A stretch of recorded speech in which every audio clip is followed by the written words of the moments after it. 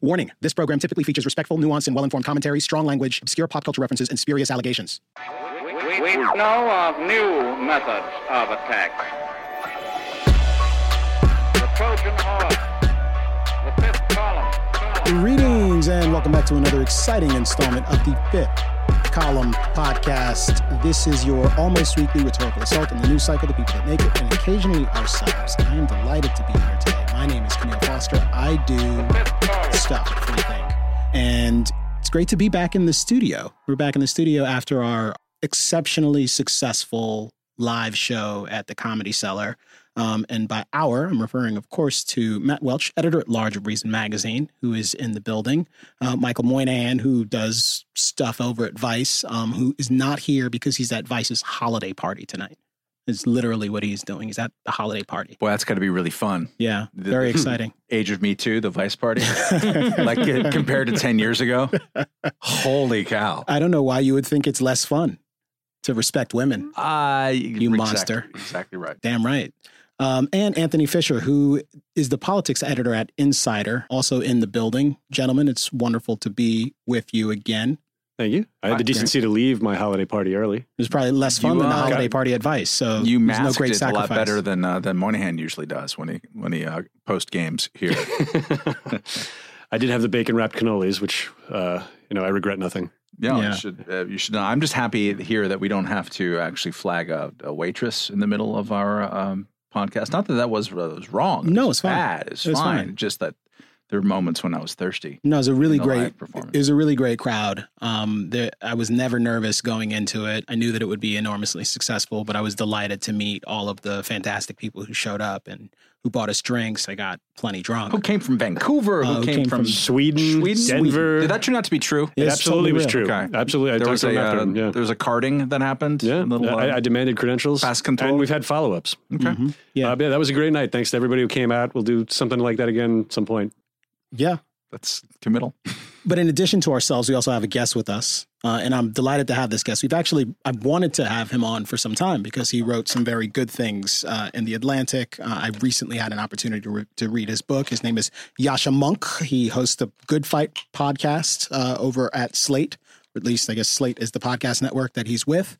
In addition to that, he recently wrote a book called The People vs. Democracy, Why Our Freedom is in Danger and How to Save It.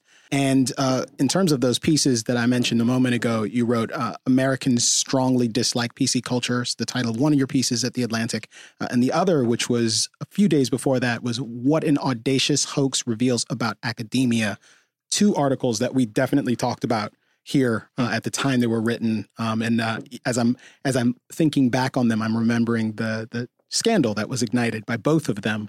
But I'm delighted that you're here, hopefully to ignite some additional scandal. I always try to ignite as many scandals as I can. Thank you. Good. Is the Slate podcast network, are they subject to the strike that's happening? There's a Slate strike now. I wasn't aware of that. All these places are unionizing. And New York Magazine, I think, just unionized. Yeah, over the dead body of Jonathan Chait. I think they're unionizing against Jonathan Chait, aren't they? I have no idea what's going on at Slate. Yeah. But if these people are, if they're not working, who's going to bring us the truth? Won't democracy die in the darkness? Well, isn't that how that works? That's a different publication. I mean, these brave people, they were putting their lives on the line. Place for a while there, right? Is that right? Washington Post and Slate were the same company. They had the same owner for a while, for a long time. Yeah.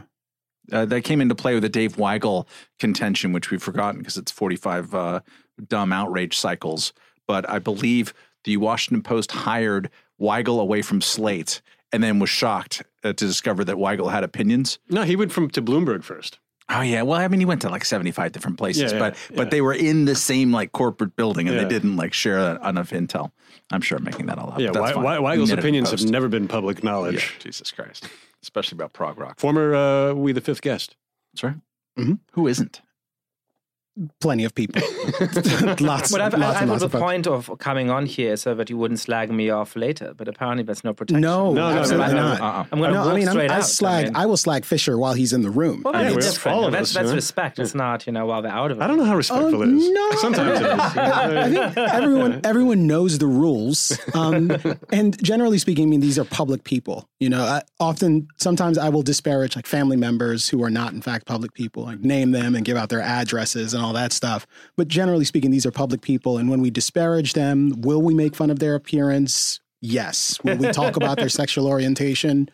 Probably not, but it's not totally out of bounds. Apparently that's okay. You can do it and get away with it if you got the right politics, maybe. Politics is the word, joke. Right? Yes. It's a joke. It's a little bit of a joke. There was a wink there. I mean, I think we've got a bunch of stuff to get to. I mean, Yascha, I desperately want to talk about your book, which I've been reading over the past couple of days, actually. And there are parts of it I really enjoyed. It's funny. You sound so surprised. Well, no, because there've been a number of books written in recent months about the rise of tyranny and the end of democracy. To the extent I was not certain that I would like it, having previously read your work in The Atlantic before coming to your book and really liking that, it's probably because I find that most people who are writing about this stuff tend to be like really hyperbolic and over the top and somewhat sensationalist. And I've said the same thing 3 times. It means I really mean it. So I think your book, on the other hand, is a lot more measured and a lot more thoughtful. And the parts that I really appreciated were your attempts to define your terms, which is something that astonishingly to me, anyways, many folks who come to these subjects don't bother. Yeah. There is a presumption that we all know what democracy means, and that when we talk about democracy, we all mean the same thing. But that's most certainly not the case. And I thought that portion of the treatment was great. There's certainly some things that I had questions about and challenges to. And yeah, I'd love to talk about that. And I think it's interesting because the topics that you've covered recently and that you cover in the book, there are a lot of tendrils between that and the major news stories of the moment. And maybe you could start off by giving us a bit of context, introducing the concepts that you talk about in the book. Yeah. So, I mean, I think, because you're talking about concepts and definitions, I'll sort of start with that. I mean, I think that it really helps to remember what our political system is actually supposed to do, or what it's supposed to achieve. And in my mind, it's a liberal democracy, and liberal in that sense doesn't have anything to do with liberal or conservative. It's not, Bush versus Obama or anything like that. The liberal aspect of our political system is that we want to live in a country in which each of us gets to decide what to say or not say, which God to worship or whether to worship at all, what kind of private life to lead, and so on and so forth. And I think in order to have that, we need to have individual rights, which apply to everybody, including various groups and minorities that might be unpopular. And we need to have a rule of law, because if you have a president or a prime minister who can chuck you in jail because he doesn't like what you say, then you don't really have those individual freedoms, right? Now, the other element of our political system, obviously, is the democratic part. And that, to me, means that we don't have a monarch, an army general, a priest, or a dictator telling us what to do, but that we have some form of mechanism for deciding together about what kind of laws we want and what kind of rules we want to be governed by. Now, I think those two things, liberalism and democracy, the sort of individual freedom bit and the collective self-determination bit, they go together in a certain sense, which is to say that if you only have one, the other one is probably going to suffer pretty quickly as well. But there's also an important way in which they don't go together, which is to say that you can easily start seeing one of them slip, and then the other one will tend to slip as well. So it's not nearly as stable an amalgam as political scientists have fought for a really long time. And so the basic argument in the book is that for a long time we've been living in systems which I would call rights without democracy, or undemocratic liberalism, which is an ugly term, and I'm still waiting for somebody to give me a better one. So I think it works pretty well. Keep drinking, guys, and tell me something.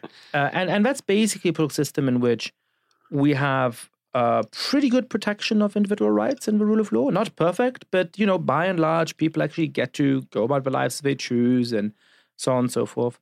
But we don't have great mechanisms for actually translating what people want into public policy. And now I think with the rise of populism around the world, with figures like Donald Trump in the United States, but also with people like Recep Erdogan in Turkey or Viktor Orban in Hungary or Narendra Modi in India, you get the rise of something that I would call a form of illiberal democracy or democracy without rights. The set of people who basically say, look, the only real reason why we have problems today is that the elite is corrupt and self-serving, that they care more about various outsiders and so on than they do about good, ordinary, real people like you and me.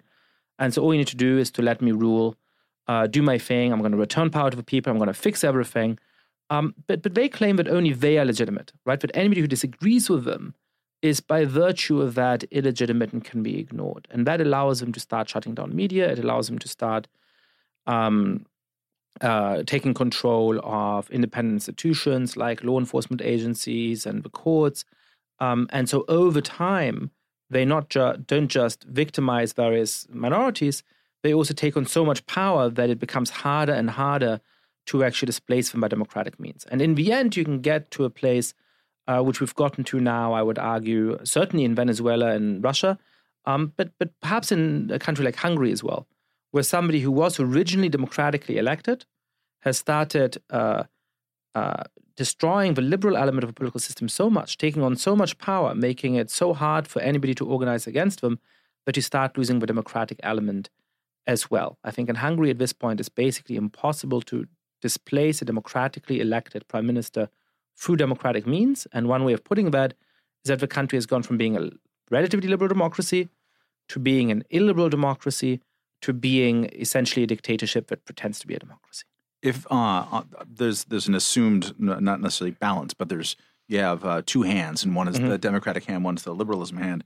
Would you say that the populism thing that we're seeing right now, including in Hungary, it seems like a rush of democracy? It's certainly sold as a rush of this. We are going to give you the kind of democratic correction to what these elites and their transnational liberalism have brought us. They are out of touch. They lack sovereignty and legitimacy and this kind of stuff. So are we getting to the undemocratic place by democratic means? Yeah, so this is exactly one of the reasons why I called my book The People versus Democracy, which seems really paradoxical, but that's precisely because of that paradox you're pointing out. So I think a lot of the time, these people are putting something democratic into place. They are allowing the majority to rule on things which it didn't before, and which often are quite popular. So one example of this was the referendum you had a few years ago in Switzerland, which banned the building of minarets. So 58% of the Swiss population said, we're no longer going to be allowed to build minarets. The towers from which we're called to prayer normally happens when they're adjacent to mosques. And so as a result, the Swiss constitution reads, there's freedom of religion in Switzerland, full stop. The building of minarets is forbidden, full stop, which doesn't make much sense. I think that is, a lot of people have called that undemocratic in response. And I think that's a conceptual confusion. It is democratic in the sense that the majority of people want that. What it is illiberal, right? But once you start putting all of these illiberal elements into place, you start losing the democracy as well. Because the strongman who runs roughshod over all of the institutions that try to limit what he can do and ends up with all of the power in his own hands is not going to leave office when people's will changes and they no longer like him. Can I ask a question about liberal democracy? Were I to begin a conversation with someone about the kind of government we have in the United States, I would call it a constitutional republic. Yeah. Or I would say that we have a republic, not a democracy, because I think those are fundamentally different things. Is there a reason why you opted to use liberal democracy versus one of those other conventions? Yeah, so I think that the notion of a constitutional republic tries to get at very much the same thing. When you look at a whole bunch of countries, and I think one of the things that distinguishes my book from some of the other books in that genre is that it's obviously about the United States in certain ways, but it's not just about the United States. It tries to understand what's going on around the world in that kind of perspective. Obviously, the United Kingdom is not a constitutional republic because it has a monarch, right? It's a constitutional monarchy. And so the term constitutional republic doesn't travel that well beyond the United States for those somewhat contingent reasons. And I would say that whether you call the United States a constitutional republic or whether you call it a liberal democracy, you're sort of getting at the same thing. What you described to me here seems to be a bit tonally different than the excerpt, I guess, or summary that was published over the Atlantic, which seemed to be more, to my ears at least, kind of sounding the alarm about how democracy and there's a rise of intellectual anti-democratic sentiment. When we were just talking here, I felt like you were walking perilously close to the Camille Foster line of being. I don't know what that is, but I certainly wouldn't want to do that. Being super suspicious of democracy. Like democracy is a bit of the problem you go ahead, step on my face in any I think moment that here. I think there's some strains of Camilleism in there. The notion of democratic excess is certainly not something that's alien to the writing that you've been doing on this topic. Well, I think, people have always, what's interesting about reception to my book, there's various weird pathologies in reception to my book, as every author believes. But what's interesting is that sort of half of the criticisms have come from, you're secretly on the side of illiberal democracy. And half the criticisms have come sort of in the form of, you're secretly on the side of undemocratic liberalism. So the Atlantic excerpt of my book was basically based on one of the chapters in the book, which is primarily about undemocratic liberalism. It's primarily about the problem that we had pre-existing to somebody like Trump, in which I think, a lot of our legislators are relatively out of touch with ordinary people. They've often gone to very good colleges, spent their formative years in, New York City and Washington, D.C. and other places. They spend a tremendous portion of their time talking, trying to raise funds. And so for all of those reasons, I don't think that they have a good sense of what people actually want. And then you have a rise of a lot of technocratic and expert-led institutions, a lot of which do good work in all kinds of ways, but which leave people with the right sense that, the most important stuff in this country is decided by the Supreme Court and the Fed and the EPA and the all of these other institutions. And then you have a WTO and the UN, and then you have international trade treaties. And what's actually left for us to have a say in, right? So that's a piece that was published in the Atlantic. And that's, I think, one of the dangers, because I generally think that both of these things are real values. We want to have democracy. We want to have some form of collective self-rule. That is one of the deep promises of our political system. And I don't think we can take that away. I think that that's something that I'm deeply committed to.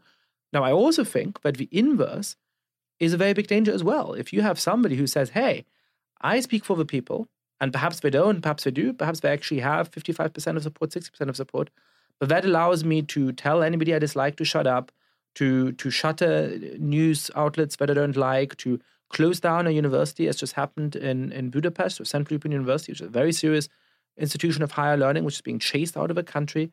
I'm going to put all of my loyalists into the courts, and they'll do whatever I want.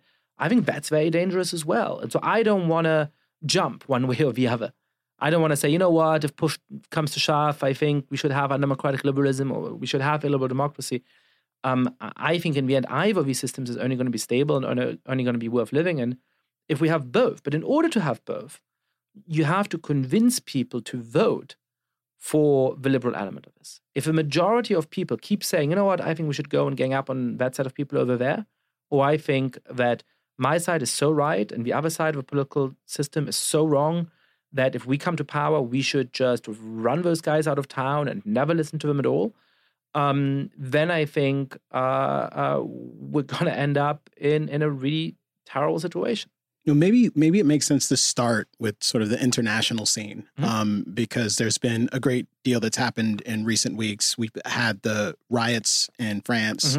We also had a recent terror attack in France. In Germany, Merkel will be exiting the stage pretty soon, and she's probably the most significant person on the political landscape in Europe. And then the third thing is, and I suppose this is actually the fourth thing, is the Brexit, which may unseat another prime minister. We'll have to see what ends up happening eventually. But this is still sort of roiling Europe as well. All of these things are happening against the backdrop of, I suspect you would describe it as a surge of populist instinct. And in some cases, we're talking about right, sort of nationalist populism, but there's also some populism from the left. Could you paint a picture of what you see happening in this circumstance? Sort of generally in Europe? Sure. Yeah, I mean, I think, Yeah, so looking, let's look globally for a second about the question of left-wing populism and right-wing populism. So I'm actually about to publish a study with colleague Jordan Kyle, which looks at how much damage populists tend to do to democratic institutions. And the good news is that in a slight majority of cases, democracies manage to throw off populists, right? So it's not like a populist is elected and you're definitely going to lose your democracy. Everything is doomed, foretold, for sure. But it is 14 times more likely that a democracy experiences democratic backsliding under a populist government than under a non-populist government. So we see that populists really do destroy democracy in a good number of cases. And what's striking is that when you distinguish between left-wing populists and right-wing populists, they have about the same impact. So it's not as though one of those tends to be more dangerous than the other in terms of its impact on democratic institutions. Right-wing populists may be worse in various other ways, but in terms of the destruction of democratic institutions, they're about equally bad. Now, you can see that in a place like Venezuela, right, which, by the way, was celebrated by a lot of writers who've weirdly gone very quiet about it for the last few years. Yeah, a lot of folks on the left here in the States were very excited. We're very excited about Venezuela. And, they have thoroughly destroyed democracy there, exactly the way that I was talking about earlier. So you can see that happening. Now, I think in Europe, for various reasons, right-wing populism tends to be a much bigger threat than left-wing populism. It's just when you look at the kinds of people who actually get into government, on most of the continent, it is right-wing populists rather than left-wing populists. And so that's what's happened in a whole swath of Central Europe. So you can now, if you remember Winston Churchill's famous speech about the Iron Curtain, from Stettin in the Baltic to Trieste in the Adriatic, an Iron Curtain is descending across Europe. You can drive along with a whole long stretch of road and never leave a country that's ruled by right-wing populists. Is that a function of them just being more successful because they tend to also be right-wing populists tend to be nationalists? They're tapping into the tribal sentiment, that national identity, and that is just more effective than what left-wing populists do, and I think you described this pretty well in your book. Left-wing populists tend to run away from this sense of national identity. They'll oftentimes try to deconstruct it or demonize the sense of being a part of the nation as a whole. The nation might be congenitally guilty of something, for example. So I think there's two things going on. I mean, one is just that, if the main worry in a political system is about the economy, left-wing populists tend to do a little bit better. If the main worry is about immigration and cultural change, then right-wing populists tend to do better. And so what you see is that in North and Central Europe, the economy is not going great. People aren't like super happy with it, but it's gone relatively well. I mean, people have jobs and so on and so forth. And so that makes it easier for right-wing populists to rise. Whereas in Southern Europe, in places like Greece, and certainly in parts of Latin America, the economy is so bad that left-wing populists have more of a fighting chance. But I agree with you that there's a response that a lot of people on the left give to the rise of right-wing populism. Chantal Mouffe is the most famous person who said that, but there's tons of others who basically say, look, the way to fight right-wing populism is with left-wing populism. That's how we're going to get against it. And I just don't think that works most of the time, because in the end, if you give people a choice between hating that immigrant over there and hating an abstract corporation, they're going to go with hating the immigrant because they can see the immigrant. It's easier to be scared of an immigrant than of this abstract entity that's some kind of multinational corporation. Talk a little bit, if you can, about for lack of a better word, the third way out of all of this right now, as at least as a practical application, which would appear to be Macronism, right? Like we will repudiate the nasty right-wing populists who nevertheless have a pretty left-wing economic agenda in the National Front, and we'll coalesce around this person who doesn't really exist as a political persona until now. We'll just create a political party around him. He's going to go through, and it's a lot of people in the United States were like, okay, this is the model for us going forward. The kind of anti-populist, suave and debonair guy who's now like the least popular politician in Europe, and shit's burning in Paris. Either him in particular, or do you perceive there to be any creative thinking about how to get out of the populist rut, left or right, or right populist versus the kind of elite uber class who have been sidelined and who are busy licking their wounds, in this country, fantasizing about a unity ticket of Joe Biden and Mitt Romney or whatever the goddamn hell they're talking about. Yeah, I don't know who actually fantasizes about it. I know there was an article that was like, it's like one person. But this is like the people who think Hillary's going to run it. She's not going to run, and if she does, everybody's going to ignore it. Like, this is not a real threat. But if she ran, they would not ignore it. Well, everybody would cover it, but nobody would vote for her. And I don't know. Really? She got 3 million more votes than Donald Trump, and there's a lot of pissed off people that are still. I'm with Mounk. No, you don't think nobody's going to vote for her? All right, this is silly. It's silly. She'll get like 5%. It's like it's not. Anyway. Yeah. Different topic. Well, look, Macron.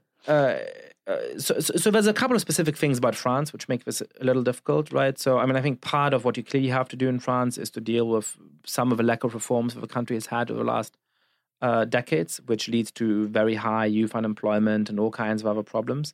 And so, Macron is trying to do that, and so has every other president for the last 20 years. Mm-hmm. And Macron is failing, and so has the last president. Macron is incredibly unpopular. But a year and a half in, so was Hollande, and so was Sarkozy, and so was Chirac. So in a weird way, Macron has actually turned out not to be so different from the previous presidents. I think there's some creative thinking about what to do in this space, but not nearly enough. And if we're sort of criticizing the genre of books in this vein, I think we're not doing enough thinking about, okay, so what do we actually respond with? I think there's a lot of people in here, and you've seen that with, all of the people who've crawled out of the woodwork just being giddy with excitement that Macron is finished in France and that the yellow vests are coming out. And you saw that, from the far left to the far right, to everybody else. And that's easy to do. And I think clearly in certain ways Macron's project isn't succeeding. But I don't think we should rejoice about that. We should actually hope that we can find a better way out. Now, to me, a key part of this on the economy is to defend the idea of capitalism, is to defend the idea even of free trade, but also to show that the state can do much, much more to shape those things in such a way that ordinary citizens get something out of it, and that the elites have to play by the same rules. And I think that Macron has been relatively good at trying to get through some of the reforms that France desperately needs. He's been pretty bad at showing to people that he's going to make sure that everybody plays by the same rules. And so some of his tax reforms, hugely benefit the top 1%, and moderately harm a lot of the middle of the population. And I don't think that's the right way of doing that. Yeah, it's interesting because as you say that, I think you start to get at some of the things where I found myself in pretty sharp disagreement. Mm-hmm. I suppose most of this is on the sort of prescription side. You talked about sort of domesticating nationalism is perhaps the thing that I was most like, okay, maybe. Mm-hmm. And I think domesticating nationalism is the sentiment that nationalism is something that is almost certainly not going to go away. Mm-hmm. And we need to speak to some of those themes if we hope to persuade people and keep them away from the more dangerous strains of populism on the left and the right. But in addition to that, I think you talked a lot about sort of inequality, and relatedly, there's globalization there. Imagining inequality as a problem, I think Barack Obama called it like the most significant threat or something like that, the most substantial challenge that we face. I'm not so sure about that. I think there's certainly a popular perception about inequality, but is economic inequality in all instances really a good gauge of well-being? So, and if it's not, what should people be looking at? I get that folks pay attention to inequality. Right, I understand that it works at the polls, but it doesn't seem to me that that's really what we care about. If 20% of the stock market was wiped out tomorrow, inequality would shrink dramatically, but we wouldn't be better off. Yeah, so I mean, so I don't think that I have a subtly different argument. No, okay. I think inequality comes in, but I think it comes in much further down the argumentative chain than most people think. So a lot of people say, look, the problem with global capitalism is that it makes inequality rise, and so that's why everybody is unhappy and upset, right? And there's sort of two ways in which I think that's wrong. The first is that at a global scale, the last 20 years have not seen rising inequality. Right. So we have this really bizarre phenomenon, which is a sort of genuine paradox, that inequality in virtually every country in the world has risen over the last 20 years. But because some countries that used to be poor have grown so quickly, and the richer countries have stagnated, if you look at the global scale, inequality has actually shrunk quite a lot. Mm-hmm. So insofar as people's frame of reference is within their own country, the right to say, hey, I think it's getting more and more unequal. And most people have that frame of reference. So most people have the impression that inequality is rising. But when you actually look at all human beings, inequality is going down. So we should celebrate that. Right? The second thing is going at, do people actually care about inequality? That's sort of what you're asking about. And I'm not so sure, right? I mean, if you had, over the last 30 years, had absolute economic stagnation, nobody making $1 more than we did 30 years ago, I don't think people would have been very happy, even though obviously it would have meant that inequality didn't increase. Now, I think, on the other hand, if you'd had, the living standards of the top 10% increasing tenfold, and everybody else's living standards increasing threefold, we would now be even more unequal than we are, but people would be pretty happy. I mean, most people would have tripled their living standard in the last 30 years. I mean, would have said, all right, some other people are even richer. I don't care. Right. I'm doing great, right?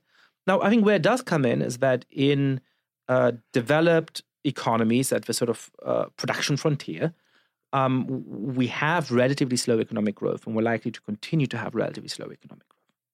And so if you want to make sure that average citizens actually see real improvements in their living standards, I think one of the things you have to do is to have reasonable economic distribution where a lot of the gains do go to the bulk of citizens.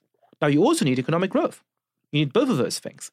But I think if you have a really unequal distribution of the relatively moderate gains that people in the United States have seen for the last 20 years and are going to continue to see for the next 20 years most likely, then people are going to get pissed off, not because of inequality itself, but because they're not seeing any improvements in how well they're doing. Without challenging the notion that might piss people off, if we have a more redistributive economic system, don't we also run the risk, however, of diminishing the incentives that actually get us the productivity gains? And in a circumstance where we expect lower growth over the long run, like diminishing the gains that we might actually realize is a pretty significant deal.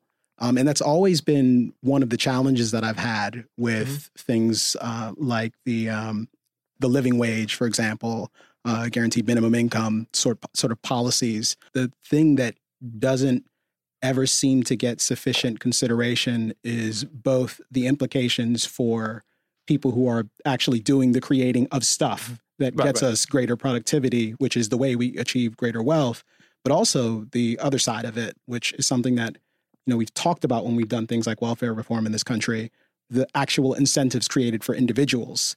If things are getting tighter, for example, and cities are becoming more expensive, perhaps as a consequence of whatever pressures, maybe it's policy or whatever, what have you, maybe you should move someplace else. And perhaps moving someplace else is the very best thing that you could do in order to improve your own circumstance and to make the economy more dynamic. We actually could create a more stagnant circumstance for ourselves by trying to address this imagined problem that people may in fact get animated about. But that might not be the sort of best course in terms of actually achieving a better and constantly improving standard of living. Yeah, look, I mean, I think economic growth is incredibly important. I think this whole idea of a post-growth society that some people have is a complete fantasy, in part because what happens when societies don't grow is that people become much nastier politically. I expect degradation under a circumstance like that. Absolutely. Things get worse. So they don't stay static. Exactly. So I'm with you on that. I'm a little. I think there's parts of the. There's certainly ways in which our current policies impede growth in a way that's really problematic. You mentioned housing prices. And perhaps the good solution as well, if some people just have to move out of New York, that's great. I would put it another way. I think that one of the huge reasons why housing prices have shot through the roof in the last decades is that we have very bad regulation that makes it really hard to build more housing. In a lot of California, you cannot build more than a one-story house. Yeah. That is ridiculous. Yeah. And it means that even if you have you're a young guy, you have a decent job, you pay a huge share of your income on housing.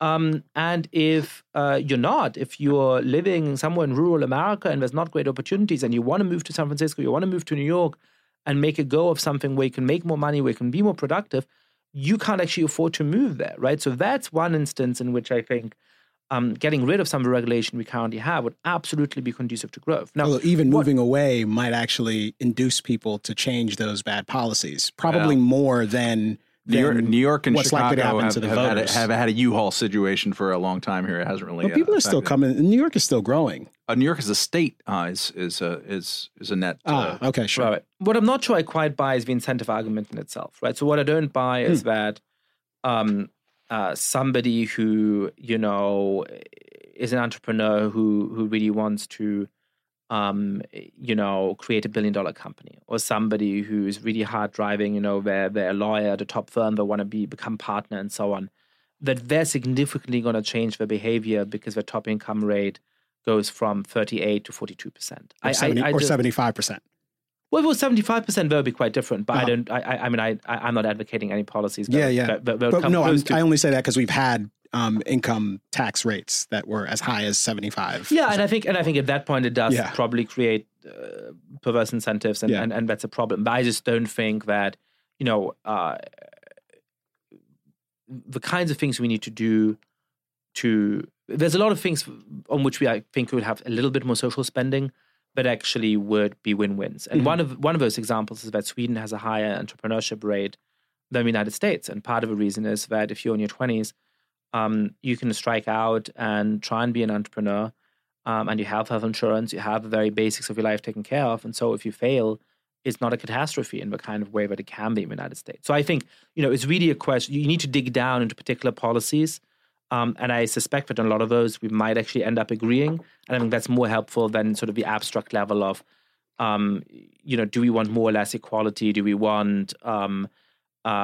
should we be worried about the incentives and so on? Mm-hmm. Do you mentioned how in an era of stagnation, people get nasty. Yeah. What I'm worried about here in year 9 of our economic expansion and year 9 of a stock market boom, and all kinds. Do we still have a stock market boom? Yeah, that's just it. We might be at the end of both of those things. March, I keep saying it, but March 1st at 12:30 p.m. is when Trump ambled out on the White House and said, yeah, we're going to have a trade war. And the Dow Jones was 24,950. And basically since then, it's just been bobbing up and down, but it's real close to that, like nonstop. It's been flat, but also crazy since that moment that he did that, because trade wars are not good and not easy to win. So it's not hard to imagine here and elsewhere, but maybe even especially here, there to not just be stagnation, but like things to go south. And so my question to you, presumably in your paper and also in your book, you have studied what happens to populists when they inevitably fail and the economy doesn't just not succeed, it starts to go bad. What do they do now? What happens to the country then? Well, so first of all, there's a lot of countries in which populists haven't won yet. Right. And so if people in France are really pissed off with their economic stagnation, the sense that they don't have a great future, one of the really striking stats I've seen in the last couple of weeks is that 69% of French people think that children's life is going to be worse, and only 14% think it's going to be better. And I think that obviously has a lot to do with why the yellow vests are out in the street just wanting to throw a wrench in things. Because they're like, you know what, we don't trust you guys. We don't have any particular ideas or demands. We just want to break some shit because it can't get worse than it is right now, right? So if you think that's what's going on right now, then the idea that we might go through another deep recession is absolutely terrifying in terms of what we should expect to happen in Germany, France, the United Kingdom, and all of those other countries where populists aren't yet in power. Now, there is a great question about what happens to populism in the long run, right? And I had the honor, and I hate this term. I feel like I love America. I've become American. I'm a U.S. citizen. I love America. But the one thing that I just sort of like, oh, it's a privilege, it's an honor. It's this turn of phrase that people say so easily, and most of the time it's so hokey, and people don't mean it. But it was a privilege to speak at a president's lecture at Central European University a couple of months ago, and it's basically being shut down. So it's one of the last talks before they made the decision that they had to move out of Hungary. Huh. And I was trying to think, can I tell this audience something that's optimistic because they're depressed enough as it is? And I was thinking about the fact that nearly all of the books in this genre that we're talking about, mine included, frame the discussion around a rejection of Francis Fukuyama's famous essay about the end of history, right? So we had this idea that history has ended, that certain democracies are now safe, or we don't have to worry about them. And look, Fukuyama was wrong, right? Now, I think a lot of people make fun of Fukuyama because they haven't read him. And to all listeners who know the phrase "the end of history," nodding vigorously, read the essay, which is like, it'll take like 20 minutes to read, and it's so much deeper than people think. But the basic argument it's saying is, to put it in my terms, those two concepts I've been talking about, individual liberty and collective self-determination, have an incredible hold on people once they're no longer starving, once they're not scared of being shot to death and so on. That's really what motivates them. Right? Now, in one sense, I think Fukuyama has been shown to be wrong, which is that he assumed, to some extent at least, that when people have that, they really cherish it. They don't want to give it up. And that doesn't seem to be the case. I think people can start taking it for granted. When I hear a lot of people say today that the United States is the most unjust society ever in the history of the world, yes, I don't want to deny the ways in which America is an unjust society today, but that speaks of tremendous historical ignorance, right? And so a lot of people, I think, can look at what we have and take it for granted and vote for people who are liable to destroy it.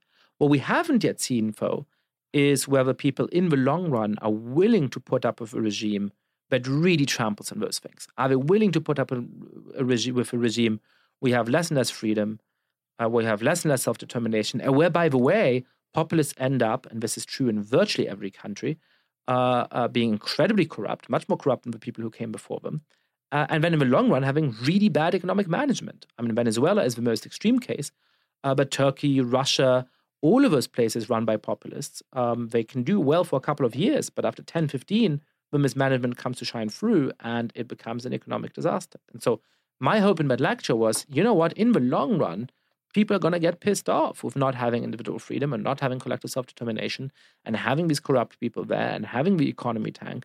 And at that point, hopefully, they'll fight. I don't know that they will, but hopefully they'll fight to get some form of liberal democracy back. And so I think if we have a huge economic crash, you might get this weird inversion of who's in power where.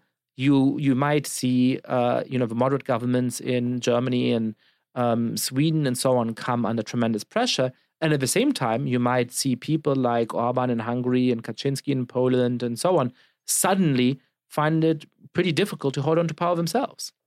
There's something, I suppose there's something else, and we're sort of migrating, I think, back to domestic policy here. I mean, this week, Michael Cohen, the president's former attorney. Speaking of corruption, his current attorney is facing 3 years. Got a 3-year sentence. Got 3 years at Otisville for a number of different charges, which all are generally related to these payments that were made to a porn star and a Playboy model who the president had a relationship with. I do have to say that it's yet to be seen what will happen to Trump as a result of all of this. Michael Cohen has received his sentence. There is something rather curious about the fact that, as I understand the sort of legal wrangling here, had the president paid the money himself and had Michael Cohen instructed Stormy Daniels to set up an LLC to receive the money, there would be no problem here. It would be completely legal. That's the absurdity of because campaign the president can finance. give as much money as he wants to himself to strengthen his campaign. The entire controversy here, the entire legal issue, so to speak, is a function of Michael Cohen's idiotic decision to pay the money himself and his actual crime of lying on his mortgage application in order to get a home equity loan that he could use to send this money, a rather paltry sum, to Stormy Daniels. But can we say that it's a little bit more poetic justice than that? And I'm not as much up in the details, but my understanding is that Michael Cohen had to pay Stormy Daniels because Donald Trump was too skint to do it. Isn't that the case? We don't know. But if I remember right, Michael Cohen kept trying to get the money back from Trump, and Trump kind of wasn't paying him back. So this is just like one of the 7,000 cons that Donald Trump has played on all of his contractors and even some of the people who work for him. And so in the end, he might end up in real trouble because he wanted to save a couple $100,000, or at least give Michael Cohen a hard time or something. Perhaps that's not the case. There's also, I don't know. Although it's numerically small within the sentencing, it's a concurrent, I think, 0 to 2 month sentence. It's for lying to Congress under oath. Or I don't even know if it was under oath, but it was sort of, you can't lie to Congress, and in concert with unnamed members of the administration. So that if those members become named in a way where there's evidence attached to it that's beyond whatever Cohen would say, but there'd be some kind of documentary evidence because he's not going to ever be a witness at a trial because you don't bring people like that to witness. Then. And especially if Trump's one of those people, or one of his kids is one of those people, because it's the Trump organization on the business end of a lot of these suits and filings out there. Then it's different than just campaign finance. And the campaign finance stuff, to the extent that we know about it and that I'm fluent in it, there was a lot of effort put into masking it this way and coordinating it this way, and that's the claim. I think some of it was heavy breathing from the Southern District of New York in their sentencing memo, talking about the importance to democracy of all campaign finance laws to let us know what's going on and the truth and justice. I'm rolling my eyes, dear listener. I roll my eyes reading that stuff, and I'm more sympathetic to the prosecution in general in this case than I normally am, but there is a significant coordination aspect to it that is implied by the evidence and the pleas so far that make according to the prosecutors. According to the prosecutors, right. But also I think according to people's whose judgment I trust, who understand the legal system a little bit in discussing this. I think, generally speaking, Mueller has, or the investigations surrounding Mueller, because he's not part of all of them, has tended to over-deliver, and the Trump people have tended to under-deliver their various Nunez memos and what, the Strzok emails are going to rip the lid off this one. And I think the latest kind of conspiracy that they're, or storyline that they're hitting up is about the way that Michael Flynn was originally talked to by the FBI. Those things have tended to fall apart. So I agree that, if this is all a campaign finance thing and you could have LLC'd your way out of this thing, that will be a thin read. I mean, that is the case. Well, no, but that is the case so far. It could be that there are other charges, but I'm just saying he's been charged and the other guys have been charged. But lying to Congress is also a charge, and that's part of the thing. And there's documentary stuff in there saying coordination and circulation within the White House. But what I'm suggesting, and we went down a rabbit hole a bit. I was only highlighting that to highlight, I think, sort of the technical nature of the infraction. If you have a technical infraction and then you lie to cover up the technical infraction, this is still the original offense, so to speak. If it boiled down to only being that, is a technical infraction that you could have avoided. Is it that the infraction is technical? Or is it that there would have been a technical way to get around the infraction? Oh, this is quite standard. Like setting up an LLC to receive money from someone. Right, but I think the question is, a good attorney would give you that advice. Cost you about $200. No, or less. Yeah, I agree with all of that. But in my mind, the question is, was the underlying thing they did completely morally and so and above board? And it's just because they sort of stupidly did it in the wrong way that suddenly we can go and prosecute them. That really would be troubling to me. Yeah. Or is it that what they were doing is really disgusting, which is that something was going on which the public had some amount of right to know about, or at least that we don't want people who are going to be our presidents to be able to pay people off in order to keep quiet about various allegations, using their private money. And there would have been a technical way to get out of that trap, and they were stupid enough not to use that way of getting out of it. But they are actually being punished for something which we do think is pretty troubling and morally wrong. Well, I think I tend to be more on that than the other interpretation. But I hear you. I'd say succinctly, since there's no prohibition against paying people not to say bad things about you, is it morally wrong? He's sleeping around on his pregnant wife. I think that's sort of sufficiently egregious. I won't slut shame her. She has a right to make a living however she likes, and if that makes her happy, more power to her. Not that you were slut-shaming her. I just wanted to put that out there. I thought it was funny. But the reason I brought us down this road at all was because Donald Trump himself has the reason why so many of these books have been written. But I often worry about, and I've talked a lot about it here, the degree to which we make this about Trump in particular, both because I think, as you pointed out already, both left and right-wing populists, there's a danger there. And the danger is that they take us away from those fundamental liberal norms, liberal values that are so important.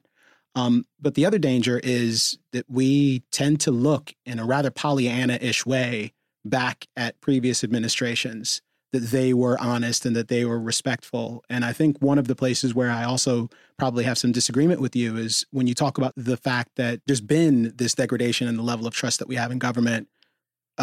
For me, on a lot of levels, it seems like a very good thing. It's not as though governments have always been traditionally transparent or honest. There are egregious lies that have been told by previous administrations, all of them. And in many cases, those egregious lies involve people getting dead. Lots of people, thousands of people in some cases. It's hard for me to sort of stomach a circumstance where so many of the things that are currently bad are continuations of policy from previous administrations. And the ways in which Donald Trump is uniquely bad oftentimes seem largely aesthetic to me. And in some cases, it's sort of fear and trepidation about things that he might have done were he actually better at governance. And he's awful at it. He's been terrible and completely ineffective at doing the things he really wants to do, sort of transgressing these norms in a way that is explicit versus transgressing the norms in a way that's more subtle and more delicate and perhaps harder to perceive, but still has very serious implications that perhaps go ignored. The latter seems far more dangerous to me. And the possibility of exaggerating the awfulness of the current administration relative to those other administrations, that's the thing that makes me the most concerned. Like respected journalists and scholars and pundits who their over-concern worries me a great deal. And I think that has the ability to sort of amplify the misperception that is almost certainly going to occur among the populace. Yeah, so look, a few thoughts. The first is that one of the criticisms that I've sometimes gotten, a lot of people in the space have gotten, which I don't think is quite fair, is, you only complain about the populists because you thought everything before that was wonderful and great. Or even deeper, I think it's dangerous to criticize the populists because that implies that everything was wonderful before. And I just don't think the one implies the other. As you're saying, we could only have gotten Donald Trump because there's a whole bunch of things that were pretty wrong beforehand. And people lost trust in the government in many ways for good reason over time. And so that allowed a figure like Trump to come about. Now, is it better for people to destroy and attack these basic norms openly or covertly? I don't know, perhaps open is better if it's to the same extent. But I would draw a distinction, and perhaps there we'll disagree, between the extent to which Trump is trying to destroy and attack those norms and the extent to which previous governments have done that. So I think previous administrations have done lots of things wrong. We can go through the catalog of it and so on and so forth. But I also think that we did respect some basic aspects of a political system, which, among other things, gave us the assurance that we can go and get rid of them again. And I do think that if Trump was more effective, then the United States would be in real danger of going in the same direction as Venezuela and Hungary and so on has done. And that means that we don't have a mechanism for self-correction anymore. Right. And that, to me, seems much worse. So it's not that Trump's crudeness and his, it's not that makes it worse. And that makes it harder to bear. That makes it a bit more disgusting. But Orban is not crude, by the way, right? And he's not all that open about it. Right.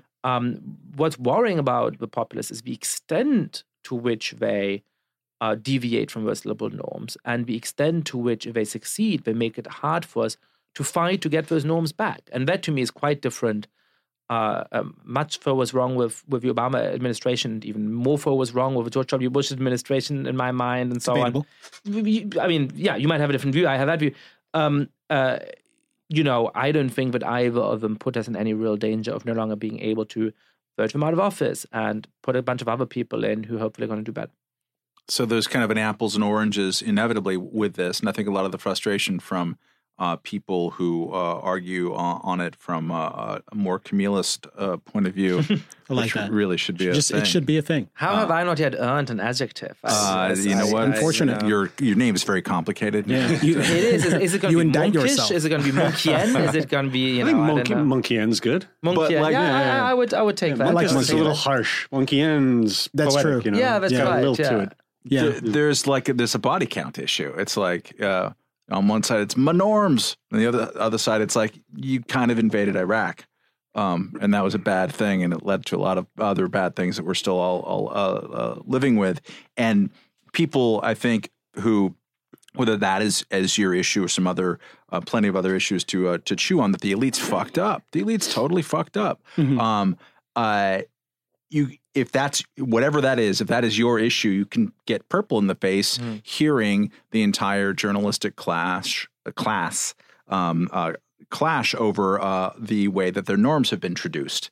And that's the most important thing in the world to them when you're like, my God, you've been ignoring my issue forever. I was on TV today, and I'm very happy to say that I said the word Yemen on TV, mostly because it came up as a vote, which is today, which is great. We're taping this on a Thursday, but the Kind of Senate, a big deal. Yeah. the Senate voted to not approve support for Saudi Arabia in its war on Yemen. To deauthorize it, which is the first time the Senate has ever deauthorized a conflict which had not been a declared war.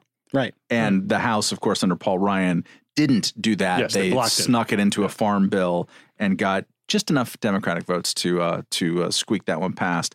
But maybe that'll change in January. But anyways, people haven't talked about Yemen forever, right? And so, you can see the Thad Russell vein in people's necks just starting to throb a little bit when they hear yet again that Trump called the fake news the enemy of the people. And all your journalist friends were saying, thank God Time Magazine finally just really went out there and said this. And you people saying this have spent more time talking about Time Magazine's Man of the Year than you've talked about Yemen for 4 fucking years.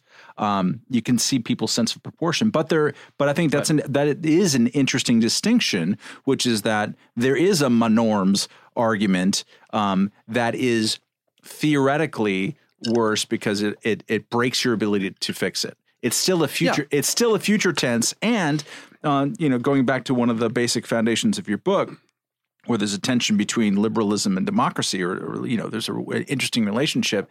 It's the individual rights in the system. It's the anti-majoritarian Supreme Court sense of rights here that are thwarting the majority of the people. Thank God in many contexts, including stuff that you and I would disagree on here. But that is, so Donald Trump can get around and say, we should ban, burning a flag. It's like, fuck you. That the horse left the barn 30 years ago. You're not putting it back in because we have a pretty good counter-majoritarian institution here. So are you really worried? Are you really worried in the United States, this country, that you have come in here and exposed yourself to our terrible tax laws for the rest of your life, you idiot? They're going to be looking at... the secret is that you can also make a lot more money in the United States. Yeah, so, from a purely rational But dude, when you move back to Europe, they're going to be inspecting every orifice for the rest of your life. So good luck with that. But are you actually worried, gazing even at the way that the system has responded to Trump, which includes he's got criminal investigations in every orifice and imagined orifices here. New one just dropped a couple hours ago into his inauguration. A new orifice? Oh, no, a new investigation. I need to drink more. He's got orifices in that hair. Aren't we kind of, maybe the system's working right now? Look, I think right now it is. Look, a couple of points. So the first on the norms. I think there's a real problem with all of the words in this space are sort of the wrong words for various reasons. Norm sounds like manners, and it sounds like, we're all clutching our pearls because Trump is so unpleasant. And look, he's unpleasant, but I don't give a shit, right? That's not the problem. But there are basic norms which are not in the sense of manners, which we need to avoid real bloodshed. I mean, I was talking this morning to a journalist in India who was telling me about free rationalists who are critics of Hindu religion in general, I suppose, but particularly of a political form of it, of Hindutva, who were murdered recently. And a government minister put a garland around one of the assassins to essentially praise him for doing this. Right? So this is one of the kinds of that's a bad norms. Norm. Yeah, that was a norm that was broken, and that leads to that kind of stuff. Now, look, when Donald Trump breaks and weakens the basic norms that elections are the way that we settle who gets to rule, right? When he raises doubts in one of the debates in 2016 about whether he would accept the outcome of the election, and when he now is raising doubts about what he's going to do in 2020 if he loses, I care about that norm an awful lot, because if that norm goes away, we're going to have civil war. So it's not the norm I worry about. It's the real bloodshed that can come down the line when we don't have norms to settle our political disputes, right? So that's the first thing. Mm-hmm. The second thing about whether the system is working, yeah, I think for now the system is working relatively well. Part of that may be that the United States has a much longer democratic history than a lot of other countries of populists have ruled, that it's a much more affluent society, which therefore has a much more vibrant civil society, which isn't as reliant on the state for funding, and therefore can continue to exist better when it comes under pressure from the government. Part of it may be that we're a very federal country, and so instead of having one electoral commission, which can be taken over by the populist and his loyalists, you have thousands of electoral commissions around the country, basically. And so it's much harder to take control of all of them. So perhaps we're naive to ever worry about this in the United States. That would be really great. I'm not sure about that. I think there's something to all of those arguments. I think all of that makes it harder in the States. I don't think that's enough to say, let's not worry at all. I think there's two other factors. The first is that Trump has only been in power for 2 years. 2 years into Recep Erdogan's rule in Turkey, go back and read what people were saying about him. They're like, he's democratizing the country. He's actually making the country work better. 2 years in Venezuela, it took from 1999 until 2012 for Freedom House, which is the most respected organization measuring the extent to which countries are democratic, to downgrade the country in a significant way from being a democracy. Well, today, it is just a straight-up thuggish dictatorship, right? So it takes a while. 2 years is not a long time. That's the second thing. And then the third thing is, if it was a populist Olympics, Trump would not make medal rank. I mean, he's not good at this. Thank God. But if he were, I think all of this would look a little bit different potentially. And so that's why I hope I'm not alarmist. I think there's good reasons why the United States has been working relatively well. But if we get another figure like Trump in the future, and he has the political talent of somebody like Viktor Orban rather than the political talent of somebody like Donald Trump, I would still be concerned. Hearing you explain it like that reminds me of a phrase that I was using a bunch immediately after the election and during the campaign. It's not as bad as you think, but it's probably worse than you can imagine. Mm-hmm. Your specific concern that's being articulated that we may lose this consensus that we have, the shared belief that elections are how we settle these disputes. And I don't worry about that. My worry is actually a bit more fundamental than that, that there is a universe of things that government ought to be able to do. And everything else, they should stay the hell out of it. Because there's always the possibility that it could turn tyrannical in some way, and that can lead to this sort of progression of awful that you were talking about. It's essentially safeguarding against a much more fundamental concern. And it's the thing that I worry about when you have these respectable politicians who are doing these awful things that have grave and meaningful consequences, whether or not it's always appreciated in the moment. And it's funny, one of the other things that you wrote about was the role of social media and sort of conspiracy theory and the propagation of fake news, which is obviously a pretty significant topic. I would have expected that to play more of a role in the Google hearings that we had earlier this week. But Republicans rather in Congress, than why does my iPhone? Well, the two things I love about these hearings in every single circumstance is it always gives us an opportunity to see just how little these people who are supposed to be making important decisions about important things know about these important things. They don't know. anything. And they're way out of their depth. But two is like their ability to invent and fabricate things to be concerned about. Like when I search for Santorum, why is it that I keep getting things about anal discharge? It's called an algorithm. Well, I mean, I think that this really actually has been a great form of discussing the book. I mean, I've had so many damn conversations about the book, and I think it tends to either be people who say, "Oh my God, yeah, you're right. Trump is a fascist. We're going to die tomorrow," and I have to sort of dial it back a little bit and say, "Well, I mean, he's terrible, but no." Or it's sort of with a little bit of hostility of, anybody who worries about this is just sort of an idiot. And I think your skepticism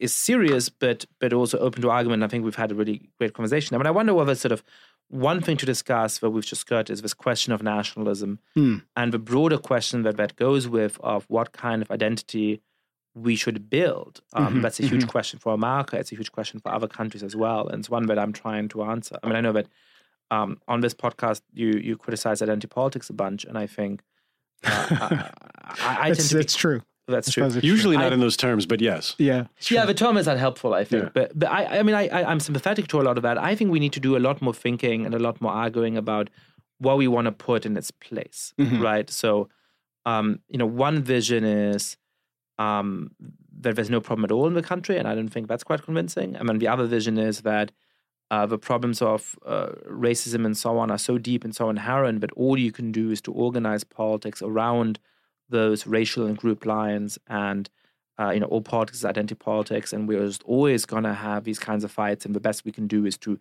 cobble together a winning coalition and sort of lord it over the others. And that doesn't seem very appealing to me either.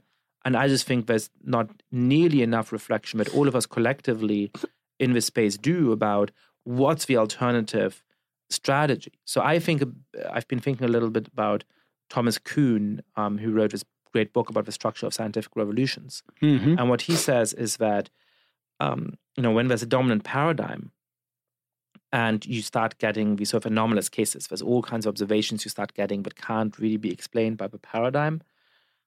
People tend to hold on to the paradigm for a very, very long time, in part because once people have a view, they don't really relinquish it, and sort of old scientists have to die off and be replaced by new ones for sort of change to happen. But in part because, if you have one way of understanding a phenomenon and you see it doesn't explain everything, but you can't just stop believing anything. You have to have some belief system. It's impossible not to believe anything.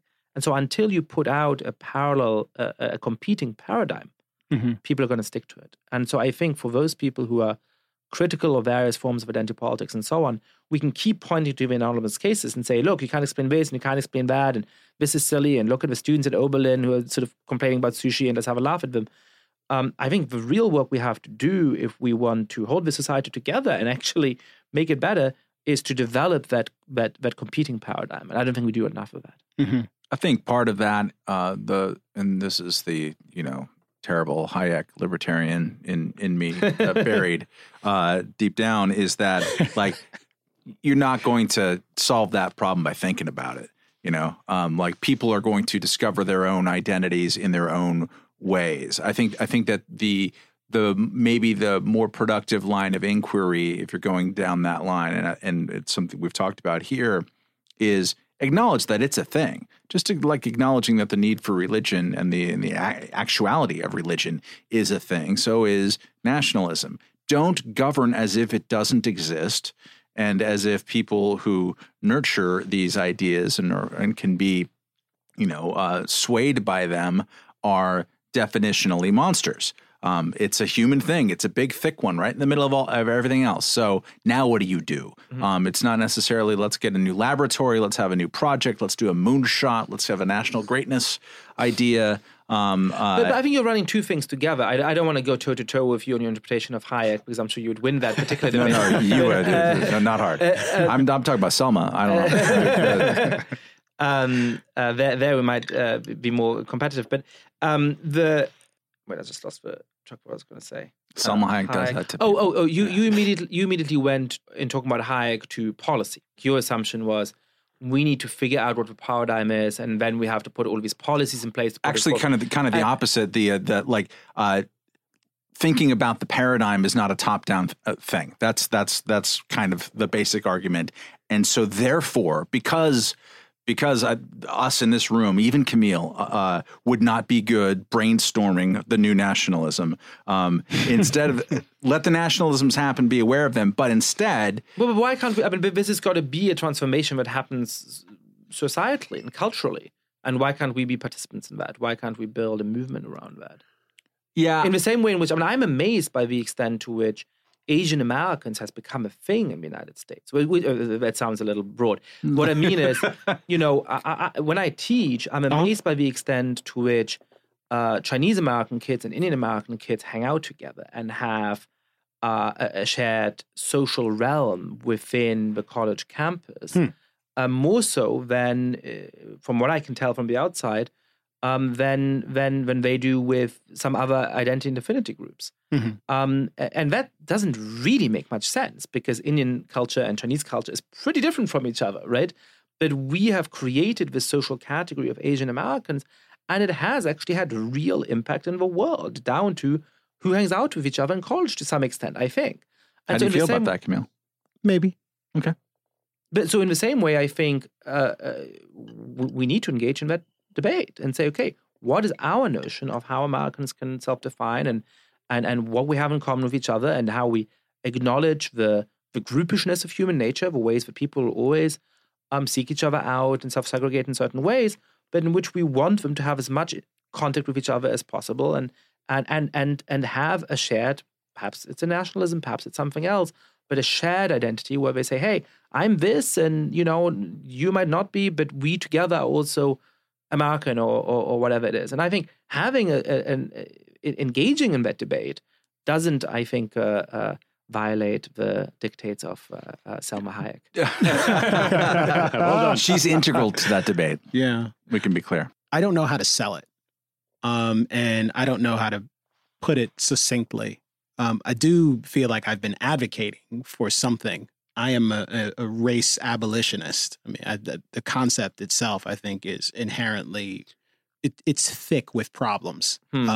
It distorts our ability to perceive, invents new problems for us to imagine we're discovering. Last night, I snuck into this thing at a local public school. It was a racial identity development for adolescents of all races. Oh, you went? Yeah, I went. It's a bizarre circumstance where I'm in a room. It's like a PTA meeting. I forwarded this, so I'm on the school email list here. I didn't out you. No one knew that. You're telling the story. Yeah, but it's fine. It's fine. And Camille's daughter is just turned 1, and mine's 10, and we're going through all this middle school nightmare stuff. And so I get all these emails, and it's just like Heart of Brooklyn emails about the culture of the public school system here, all of which is designed to set Camille Foster's neck hair perpendicular to the ground. What it's designed to do explicitly is to help us as a society allow adolescents to develop their racial identities in a positive way. And I was astonished by one thing and not at all surprised by the other. I'll tell you what I wasn't surprised by. I was not at all surprised to be castigated, and not so much castigated in the sense that people were throwing things at me. I mean, one woman very delicately called me an Uncle Tom. Please don't bury the lead. What did you say? I mean, you know the things that I said. I don't. No, I mean, you have a sense of. I mean, I know what your perspective. Honestly, yes, I know where you come from, but I would like to know what issues were brought up. There were a great many things that were brought up. It's too much. It's too much for me to unpack. But so you really did engage them in multiple things. I mean, I wasn't a troublemaker. I'm not saying you were. Yeah, she was up there. No. She was up there giving giving a presentation. It's all of the stuff that you expect. Society teaches minorities to internalize contempt for self, the notion that I am congenitally disadvantaged as a consequence of my blackness, and that people around me need to recognize that disadvantage and as a consequence account for their privilege.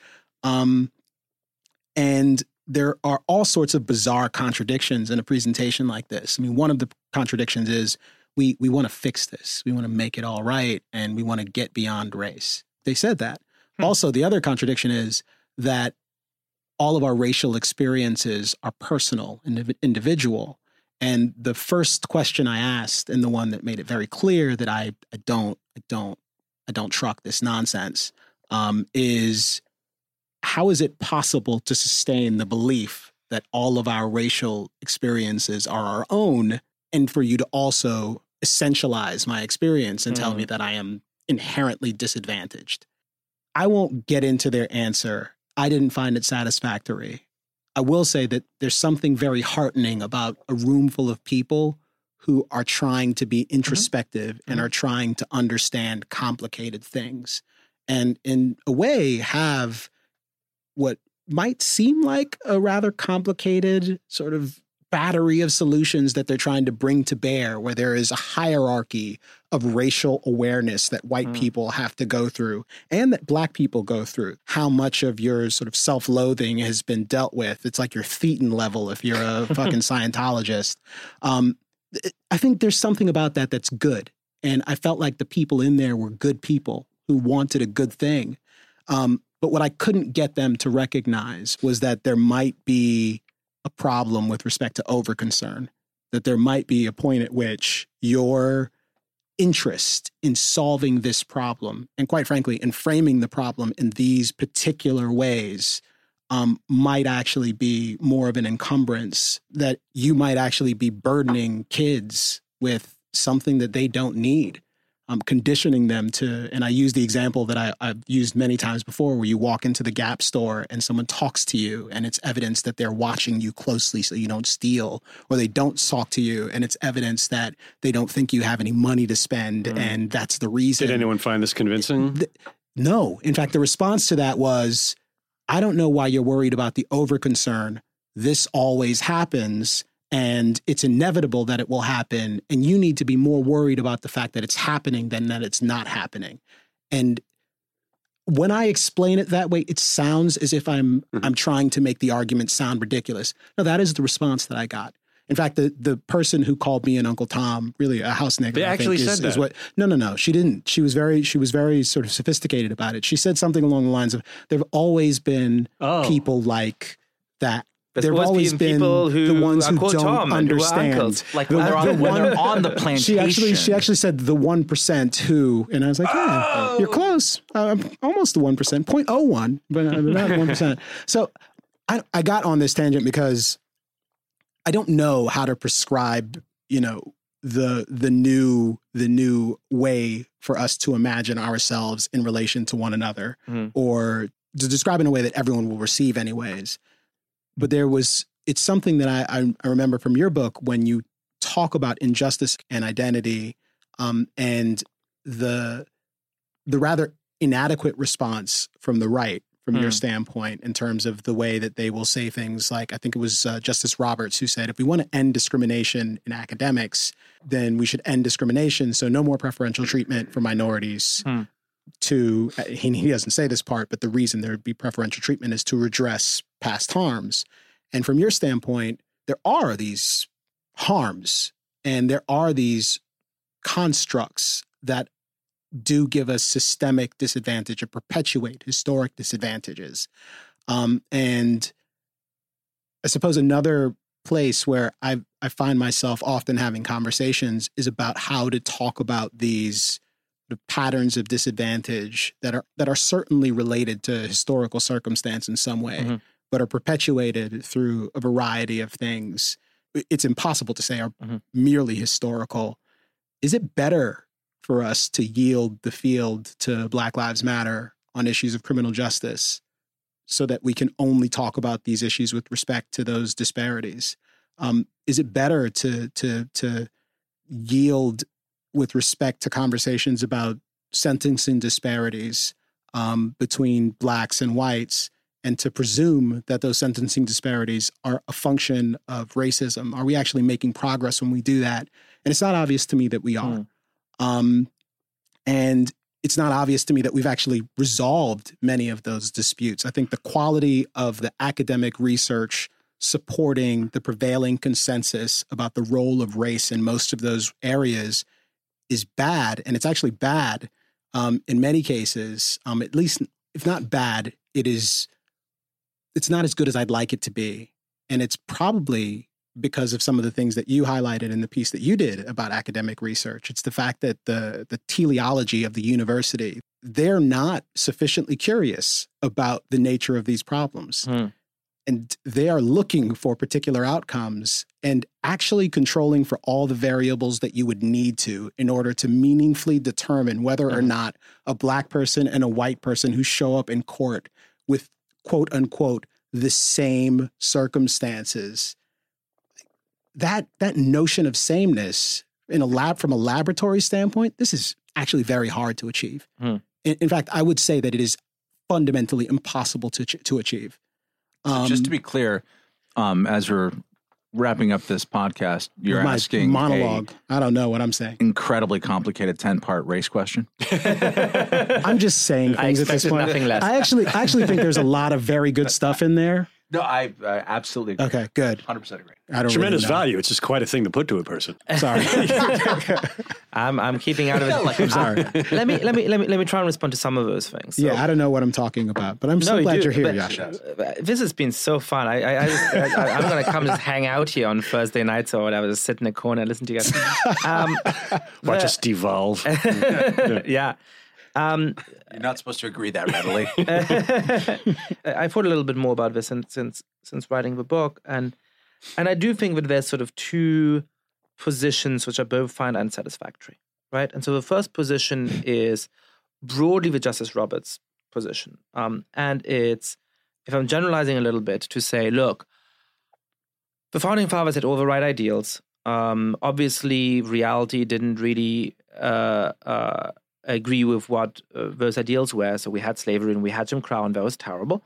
But thankfully, we've overcome those things now, right? We no longer have formal legal discrimination against any racial groups in the United States. And so there's no problem. There's nothing to worry about. Let's talk about our universalist ideals and forget about the existence of race and identity by and large, right? I do think that doesn't take seriously enough both the effects of historical injustice and some of the ways in which we do have ongoing discrimination.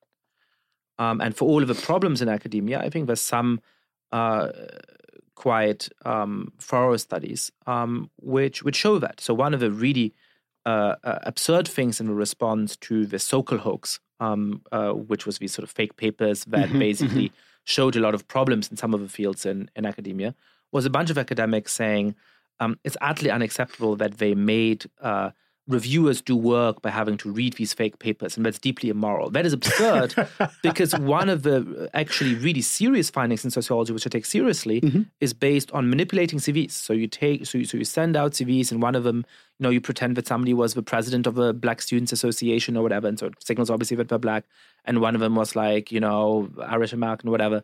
And it turns out that people who have, that line on the CV that indicates that they're Black do get called in for fewer interviews and so on. I take that seriously. I think that's serious work done by people with serious methodological standards. And so I think there's certainly some forms of discrimination that are going on. We need to understand better what exactly it is and how deep it is and whether it can explain everything. But that, I think, is something that I trust. So that's why I don't think that sort of Justice Roberts line is quite enough. Okay, so the dominant counter-reaction to it right now is to say, well, look, so these damn founding fathers had all of these universalist ideals, but then we got slavery, and then we got segregation in the South, and now we've gotten rid of those things, but actually we still have all of this discrimination going on. There's still a racial gap, wealth gap, and all of those things. So what does that show us? That shows us that these ideals were all hypocritical and wrong and mistaken, and we should just throw them all out. All politics is identity politics. Let's just organize all of our societies around groups, except that some groups are good and legitimate, and we should celebrate when we fight for their interests, and other groups are not legitimately fighting for their interests. And so we have to make sure that we get the inevitable demographic majority, and the coalition of minorities is going to rise, and everything's going to be great. I don't buy that either. I don't buy that because I think sometimes it has a caricatural view of what the nature of historical disadvantage and discrimination is in our society. I mostly don't buy that because I think it's a horrible vision of what the future is going to look like. Because even if you can build that inevitable demographic majority in which it's assumed that you, Camille, are definitely going to vote on one side of a coalition, and from what I know about you, you're not likely to. We're assuming that 50 years from now, Asian Americans are definitely going to vote on the same side as Latinos and African Americans. It's not clear to me that they will. We're assuming that people who are, 1/4 Latino are going to think of themselves as Latino, which doesn't seem likely to me, right? So there's all kinds of problems with that. But the deepest problem with it is that even if all of those empirical assumptions hold true, you're going to have a dwindling minority of 45 or 40% of white people who hate everything and who are deeply resentful. And society is organized along the lines of these mobilized identity groups. And that is a really sad vision of what America is going to be and become, and one with which I don't want to content myself. And so for me, I'm just starting to think about this genuinely, and I hope my next book is going to be about this. But for me, the alternative, I think, is to acknowledge the importance of race and identity in our society in terms of structuring a lot of our social life, unfortunately, a good bit of our economic opportunities at the moment, and so on, and think about how we can alleviate that. But hold on to the universalism of our ideals. Hold on to the idea that in a good and a just society, race and identity and so on, they're not going to disappear, but they're going to matter less than we do now. They're going to matter less in determining who you marry, who your friend is, what kind of work you do, where you live. And so, yes, we can't just, in a Justice Roberts way, pretend this stuff doesn't exist and we just, to get rid of discrimination, we just stop discriminating right now and everything is saved. I think that's naive. But we do want to get to a place where we don't have to do this stuff, because genuinely in society, the stuff has started to matter less. And so how do we get there? I don't know. That's an incredibly tough question that I'm starting to think about as I'm writing this book. But that to me is the rudimentary outline of a society that I want to fight for. And I do think that that's effective. I think we give people that vision saying, hey, do you want a society in which it's the mobilized 55% coalition of minorities, some are holding it together against the 45% of enraged, Trumpists on steroids? Or do you want a society in which actually some of this stuff has become less salient, not because we're ignoring it, but because genuinely it started to matter less and shape people's opportunities less and shape people's identity less? I think we'll win that debate. I think the notion that I'm putting forward in a rudimentary way here is more appealing. I love a lot of that. The Judge Roberts' perspective, to put it in a more respectable light, if the perspective was that equality under the law is an aspirational goal that most people in human history have not enjoyed, and that ensuring that we are providing equality under the law without respect to race or creed or sexuality or whatever else, ensuring that we're providing that it isn't just a noble aim. It is, for me, that's my lodestone. And that there are outcome disparities can't be my lodestone, because while I have these particular policy outcomes that are important and valuable to me, like the policy solutions that are necessary or the policy mechanisms that are necessary to achieve those outcomes, the distance between those things, the gulf, is enormous. It's the war on poverty. It's Johnson assuring us that we will tackle this, we will bring all of our resources to bear, and we will address the causes of poverty, and to not move the needle. The money was spent, and there were consequences, and some of those consequences were unintended and likely deepened some of the problems that they were trying to address. And I think being aware of the fact that there is a goal that is perhaps, it doesn't satisfy people in the same sort of spiritual way, but it does achieve an end that is immeasurably better than the status quo historically. I think it's respectable. And there's a respectable disagreement that can be had between people who think, like me, for example, to own this and to take it out of sort of Justice Roberts' hands in the abstract, who think that the principal way to address the problems of mass incarceration is not to focus on the race of the people who are getting arrested, especially since in this particular context, the fastest growing segment of the prison population isn't black people, it's white people. And when we talk about like the new Jim Crow, for example, the notion that drug laws were created in order to incarcerate black people, it's absurd when we actually look at the distribution of the prison population, the racial composition of the prison population, and the fact that the percentage of blacks in prison didn't explode after these drug laws were put into place. The drug laws were things that were asked for by black lawmakers.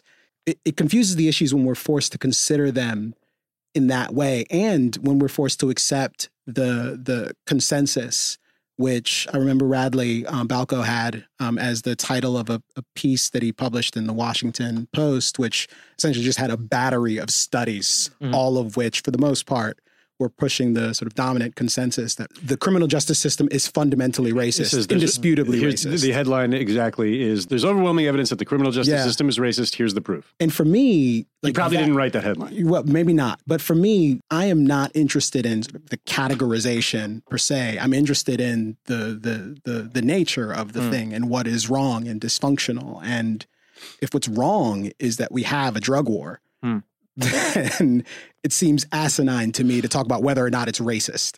Well, so, I mean, I think, so let me tackle the easiest and least controversial of the topics we've raised and talk about police shootings and the racial disparity there. Not controversial at all. I think that we can have our cake and eat it too in that particular case, which is to say that, the standard argument is that there's a hugely disproportionate number of black people who get shot dead by the police. It's much high. The share of black people who get killed by the police is much higher than the share in the population, and that this is a particular injustice. The response to it from some people, I know that would be your position, is to say, but actually more white people get shot dead than black people. And so, it seems bizarre to just talk about the black people who get shot dead. I actually think that we can talk about both of those things at the same time. I mean, to me, it's a scandal how many people get shot dead by the police in this country, full stop.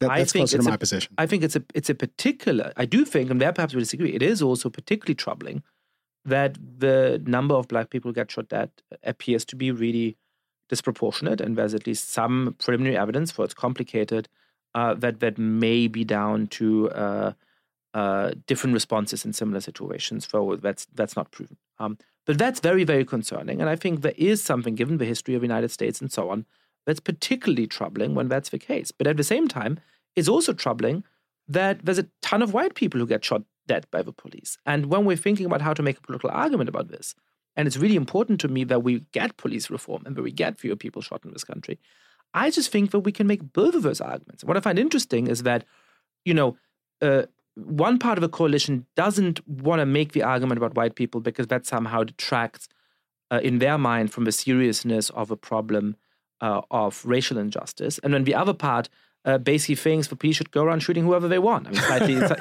slightly caricaturing. It sounds like that when they say "Blue Lives Matter" in response. The police are being killed all of the time, which is absurd. I think the argument is: look, I think there's good reason to fear and to believe that black people are at particular risk, and that is a huge injustice, and we have to make sure that we remedy that. But by the way, a majority of the people who get killed by the police are white, and so if you are a white suburban parent, you shouldn't think, well, I don't really care because this is just about racial injustice towards black people. A, you should care because they're your fellow citizens and you should care about their well-being. But B, you should care because you know what? Your kid gets drunk one day and, doesn't respond in the right way to the police or doesn't exactly follow instructions the exact way they barked at your teenager or whatever, he might wind up dead as well. So let's build a coalition here across these groups. And I don't think that has to erase the fact that there may be particular racial injustice going on here, but it also should go beyond that in order to build that coalition. Yeah, I think that's the only challenge, and my own position is probably closer to the sort of second thing that you explained. I've talked a lot on this program about accountability as the fundamental issue here, not whether it's black people or white people getting killed.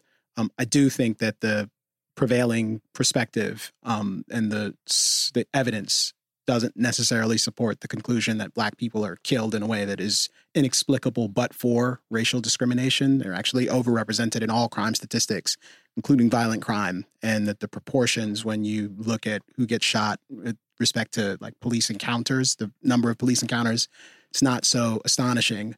The difficulty is how freighted race issues are in this country. And once you insert them into the conversation, it becomes the only thing you're talking about. And it creates a circumstance where Colin Kaepernick is taking a knee and he's being criticized by the governor of Wisconsin, who is also the person who passed the first law requiring independent investigations of all police-involved shootings. The dispute that they're having is not fundamentally about criminal justice. It's about these competing epistemologies about the role of race in America and the importance and centrality of national identity. They pollute the conversation about criminal justice reform and make it something else entirely. But perhaps the answer to that is, if you want to build a coalition, how can you build a coalition that entails people with different epistemologies? So I think that there's reasons for people who think that this is absolutely all about race to still want to work with and to convince white people that their kids might be in danger. And there's reasons for white people who are worried about their kids potentially getting shot by the police to work with people who are on the other side of that epistemological debate and say it's all about race. So actually, if you think about criminal justice rather than the race question, you can get people with different epistemologies to work together. And perhaps that's the only solution. Yeah. My epistemology involves having a drink at the bar. All right. Instead of arguing about goddamn race statistics again. You would say that, white privilege.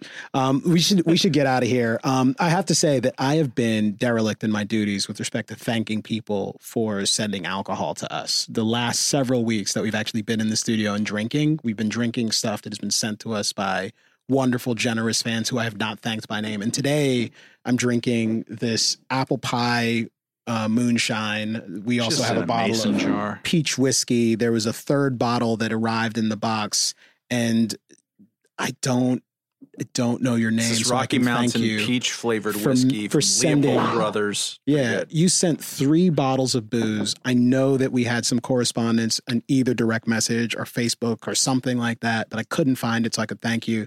I'm going to find your names. I'm going to thank you properly on a future episode of this podcast. Make it the next one. I assure you, and I apologize for my inadequacy. I'm sorry. Congenital. It is congenital. It's a function of my pigmentation, obviously. I learned that on VDare. It's my homepage. This is me with a frozen smile on my face. Yes. I'm sorry. Thank you for coming to join us, Yascha. Yeah. It was so much fun. I hope so. It was. I'm sorry if it went in a unexpected direction. No, not at all. Generally, just strange. I'm usually sorry about things. Very sorry. I'm sorry to the people who were at that PTA meeting that I invaded yesterday. I'm so not sorry. I tried to be respectful. I'm sorry for the woman who tried to persuade me at the end that the Second Amendment and the 13th Amendment were both created because of racism. Oh boy. I'm sorry that I led you to believe that I could be persuaded. I think that's it. Unless you've got anything. Yeah. Any apologies for you? I apologize formally for everything I said. Had a nice career. I love you all. All right. All right. Bye. We know of new methods of attack. The Trojan horse